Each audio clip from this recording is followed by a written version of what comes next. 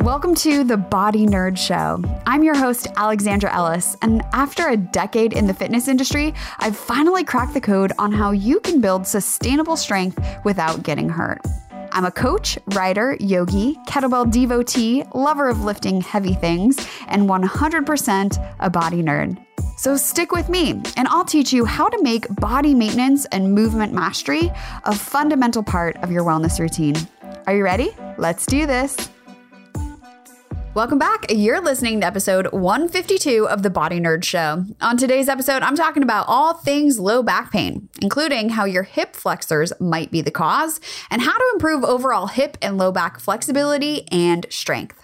I get so many questions about low back pain. It is super common. In fact, it affects 8 out of 10 people at some point during their lives. So 80% of people will experience back pain at some point. And I am also one of the 80%. It's a super common area because of the way we move our bodies and the demands we put on our spines because we walk upright and gravity. But low back pain isn't just about your low back. And today we're going to talk about why I want you to start thinking about your hip flexors and the relationship they have to your low back pain. Because that's probably like the second most common question is like, what about my tight hip flexors? And I have yet to come across a human who does not have tight hip flexors.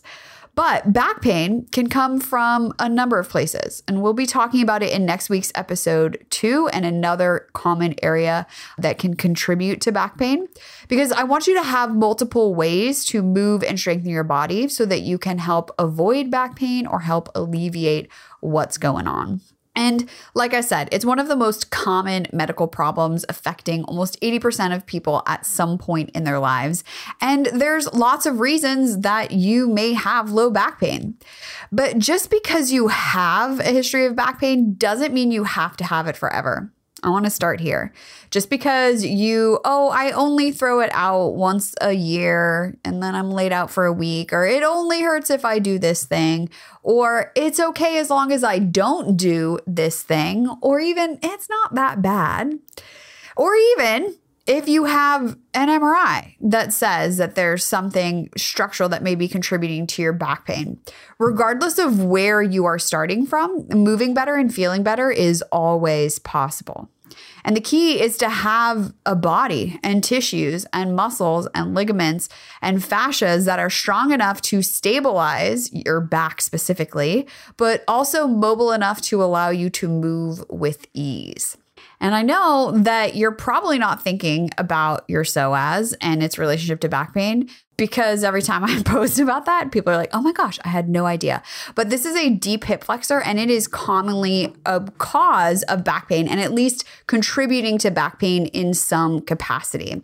So let's talk about the psoas. And if you've ever seen it written, this is like, it's such a funny word. English is so weird. PSOAS, the psoas, but we call it the psoas.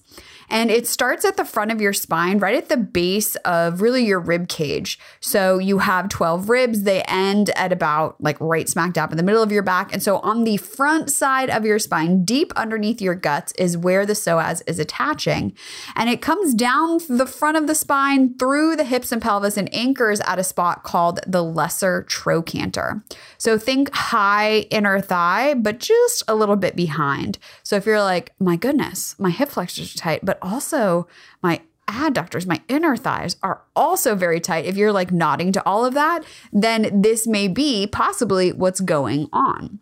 And the psoas is responsible for hip flexion, aka bringing your thigh closer to your chest. But the opposite action is also possible, right? So your torso coming closer to your thighs. So whether you are bending over or bringing a knee to your chest, your psoas is involved with that. The psoas connects your upper body to your lower body, literally rib cage to the pelvis and even into the lower leg. But it's the neighbors of the psoas and also its location that bring it into the drama that is low back pain. Because on the other side of the spine, right at about that same point where your rib cage ends, in that space between your rib cage and the top of your pelvis, there's another low back muscle called the quadratus lumborum. The QL, you may have heard it referred as. The QL and the psoas, they're best buddies. They're right there together. And ideally, they are able to slide and glide over one another without much friction. But when you have a history of back pain, or you have a history of issues with your hip flexors, or you've had a back injury, or honestly, like 5 trillion other reasons that typically are boiled down to overuse or underuse or misuse, like an injury, if there's a problem or an issue with one, it's probably also going to affect the other.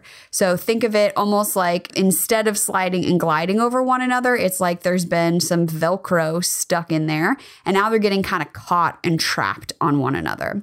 Also, another reason that your psoas is contributing potentially to back pain is not just the location, but also the type of force or stress that's put upon it while you are standing. So in those of you who, like me, have the ability to hyperextend, or we have just some general hypermobility, or maybe you just typically stand with your ribs kind of hanging out in front of you and your pelvis kind of hanging out in front of you, and you feel some compression in your lower back, remember the attachment points of your psoas, right? The base of the rib cage to the inner thigh. So when you're hanging out, ribs forward, belly just splayed forward, that actually puts some stretch on your psoas. And stretch isn't a bad thing, but your psoas just kind of hanging out there and being wholly responsible for stabilizing through your torso because of the position you're in. The psoas gets grumpy, it gets grouchy, it gets tight, and then you're right back where you started with this cycle of back issues. So when I talk about positioning and posture being important, the psoas really makes that clear for us because of its location, right? It is great as a hip flexor, but it also sometimes gets forced unwillingly into the role of spinal stabilizer, and that's where we run into trouble. So when I say misuse or injury, that's what I'm talking about, right? Asking a tissue or an area to do a job it wasn't designed to do because of your posture or position. And there's no empty spaces in your body. I know the anatomy books make it look that way. They make it look so clean and perfect with these clearly defined muscles, but it doesn't look like that in a real body. So it truly is all connected in your body. And while the anatomy books, like I said, make it look all clean and like really clearly defined, in a real body and in your body, it's not like that, right? Everything is interconnected unless a doctor has gone in with a scalpel that has made that delineation. And now instead of connectedness, there's scar tissue there, right? Other than that, there is always a connection in the body. And even when there's scar tissue, that then becomes a piece of the system as well. And because everything is connected, being able to move your hips without moving your lower back is challenging unless you're practicing stabilizing your spine in neutral. And when your pelvis moves, your spine moves too, right? When your hips are moving, your spine moves as well. And next week, we're going to talk all about the relationship between pelvic floor and low back pain, which is relevant for all bodies and definitely an area of back pain that is often undiscovered, but not thought about. But because of this interconnectedness of your hips and pelvic floor and core and low back, your ability to consciously stabilize is even more important. Today's episode is brought to you by the Brain in Pain workshop. Because pain isn't just structural. Sometimes it's not only about what's going on in your body or your joints or your tissues. So if you feel like you're stuck in a pain cycle and you're just ready to get off, then join me and licensed therapist Natalie Moore on Saturday, March 19th for the Brain in Pain workshop.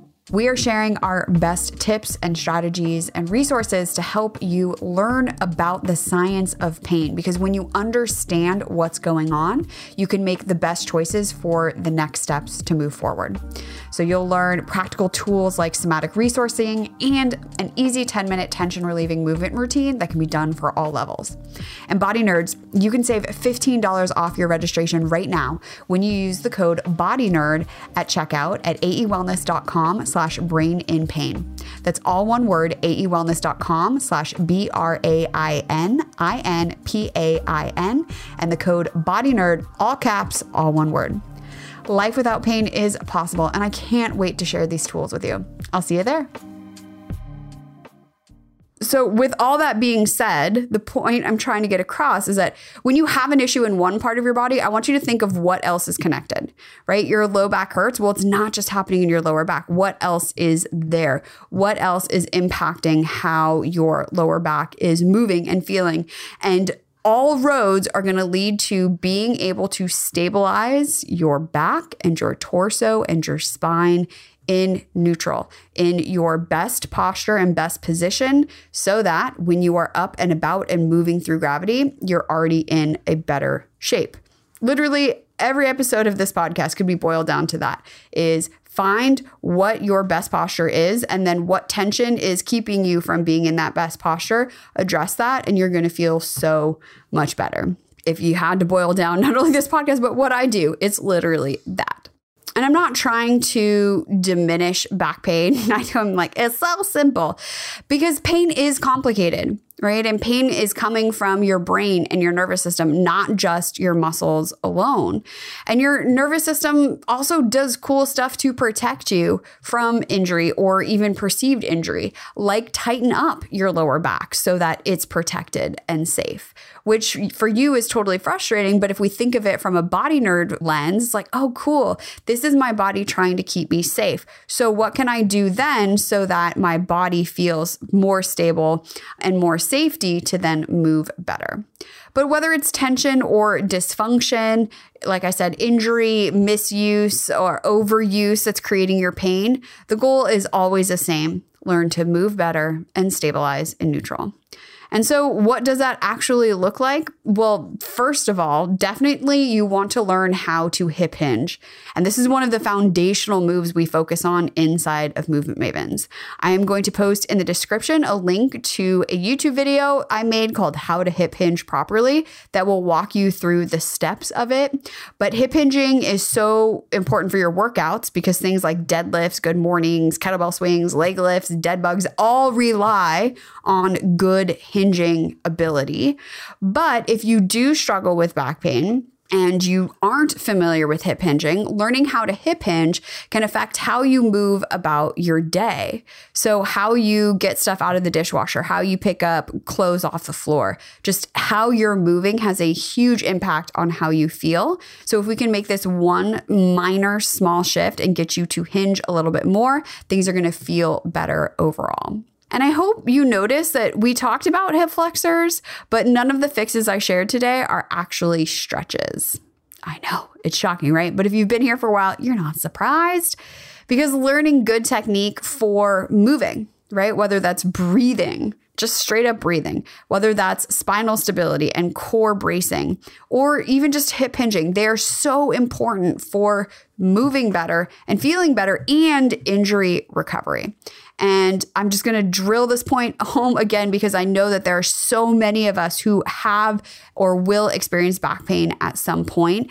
If you make that your goal of learning how to breathe well and how to hip hinge and how to stabilize your spine in neutral, you're going to feel so much better overall.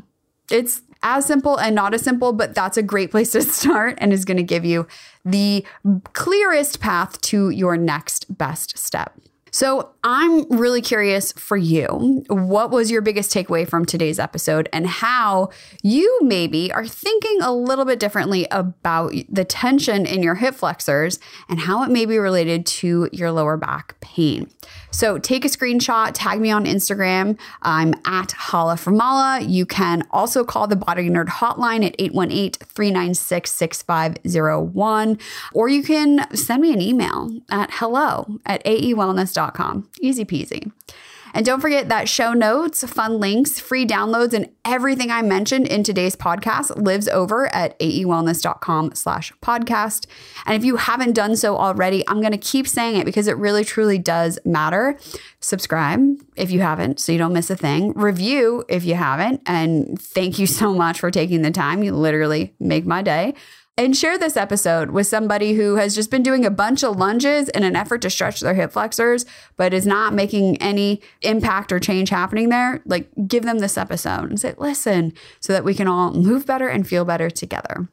So here's to asking better questions, moving more, stabilizing in neutral, which is so stinking nerdy, and just getting nerdy. I mean, we're already there. We are already there.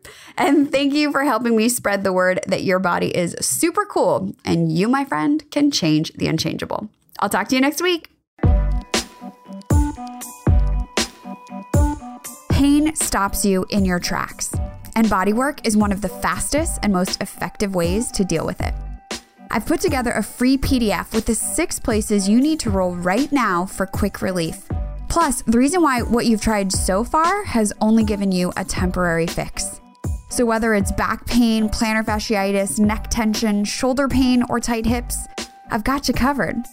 And when you download it now, I'll also send you some video demos to get you started even faster. Head on over to aewellness.com/bodywork, that's BODYWORK, to get started today.